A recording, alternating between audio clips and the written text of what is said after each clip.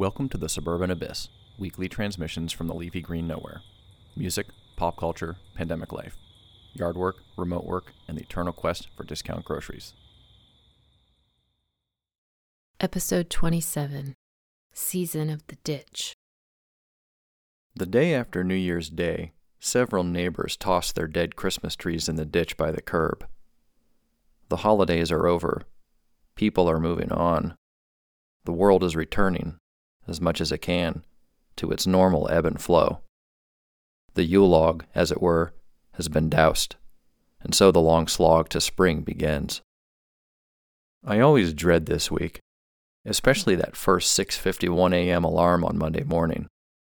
A few years ago, a travel company commissioned a somewhat shady psychologist to build a somewhat suspect algorithm for the saddest day of the year, and Dr. Cliff Arnold declared that day to be the third Monday in January, which came to be known as Blue Monday. The nod to the New Order song is a nice touch, but I'd argue until I'm blue in the face in favor of the first Monday after New Year's. That's the day most of humanity goes back to school and full-time work after a 2-week break. In our household, where there's a concerted group effort to make the holidays fun, festive, and full of family time, it's easily the saddest day of the year. Everything is harder the week after break. Push-ups, emails, getting excited about salad. Everything except sleeping and adding to one's winter stores. I spent the past 8 weeks pouring beer and cheese and sugar down my gullet, and now I feel like I'm writing my life with a dull pencil. Meanwhile, the chiseled millennials on the back of my box of keto-friendly cereal are living their best lives, smiling under the sun as they jog in the sand toward the ocean, surfboards under their arms, while I sit here wondering how much longer I can last before taking a mid-morning nap.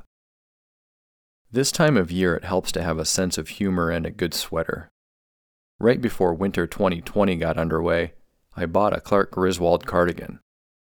My sister had rented out a movie theater for a private family screening of National Lampoon's Christmas Vacation to celebrate my brother-in-law's birthday, and my wife Erica and I decided to dress the part and go as Ellen and Clark.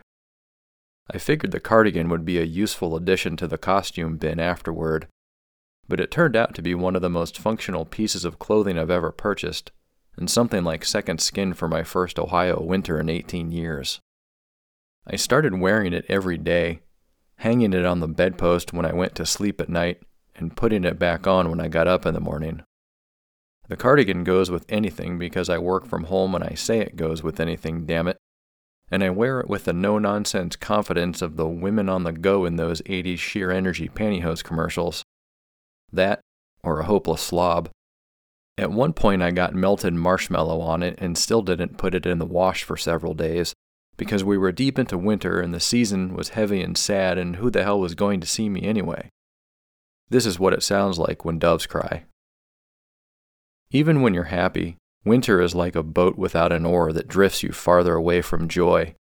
And during that long first season back in the Lake Erie snowbelt, I lost sight of the simple pleasures that brighten the dark days. There were some days I didn't get up from my laptop to put on a record, or step outside to breathe in the brisk, rejuvenating air. I got stuck in a rut, and it soon revealed itself to be the inevitable come-down from the prolonged adrenaline rush of our cross-country move in August 2020. The fall had provided a few sneak peeks. 2 weeks after moving into our new home, feeling somewhat settled but only 40% of the way there, Erica and I both crashed, mentally and physically, and took a couple days to rest before revving up our engines again. Then pandemic fatigue hit Erica the day after Halloween, and she nearly rented a car and drove to Florida to see her mom before deciding to stay put, reset, and plan the trip for a safer time. But collectively, the come-down didn't hit us all until winter came. It didn't help that my father spent a night in the hospital after a stroke scare 15 days before Christmas, or that we sent our 12-year-old into knee surgery on the morning of New Year's Eve after a freak injury at the start of winter break, or that we returned a rescue dog to the shelter only 6 weeks after adopting him as a family Christmas gift. These 3 gut punches amounted to a TKO for our trio, and it was hard to pull ourselves up off the canvas. A weekend retreat to a remote cabin in the Appalachian foothills was a momentary reprieve, but it wore off quickly upon our return to reality. I can burrow into solitude like nobody's business, but the first full pandemic winter was a serious test of my mettle and a surprising drain on my spirit. Even I can only take so much isolation, and as I attempted to use the time to start new projects and sort out what I was going to do with the rest of my life, I only felt rudderless. Most days I struggled to find an entry point to any endeavor, bouncing from one task to the next and ultimately abandoning most of them. This went on for weeks, and one Saturday night in early February, as I navigated the dead strip mall world in Macedonia, Ohio, snowflakes falling in a slow waltz to the ground under the sickly yellow glow of artificial light, How Soon Is Now started playing in my head, Morrissey crooning about a club if you'd like to go, but I was miles from nowhere shuffling across a frozen parking lot, trying not to slip on the ice underneath my feet, and suddenly I missed everything. Most of all, myself. Mercifully, seasons change. The earth eventually tilts back in our favor. We are not tethered to perpetual gloom. As we worked our way out of winter 2021, I scraped the mucus off my brain by turning, as I often do, to music. I don't know if going down an Alice in Chains rabbit hole for the first time in 2 decades, or drip-feeding Concrete Blonde's bloodlighting for a never-ending February is the best way to go, but that's where I was at and it worked, so I rolled with it. Still, it felt like a minor victory to get to March. So far so good with winter 2022.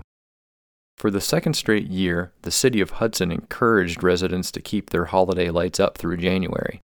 To brighten the dark days and all that. And last year, several households still had their lights on in February. Maybe it helped, maybe it didn't.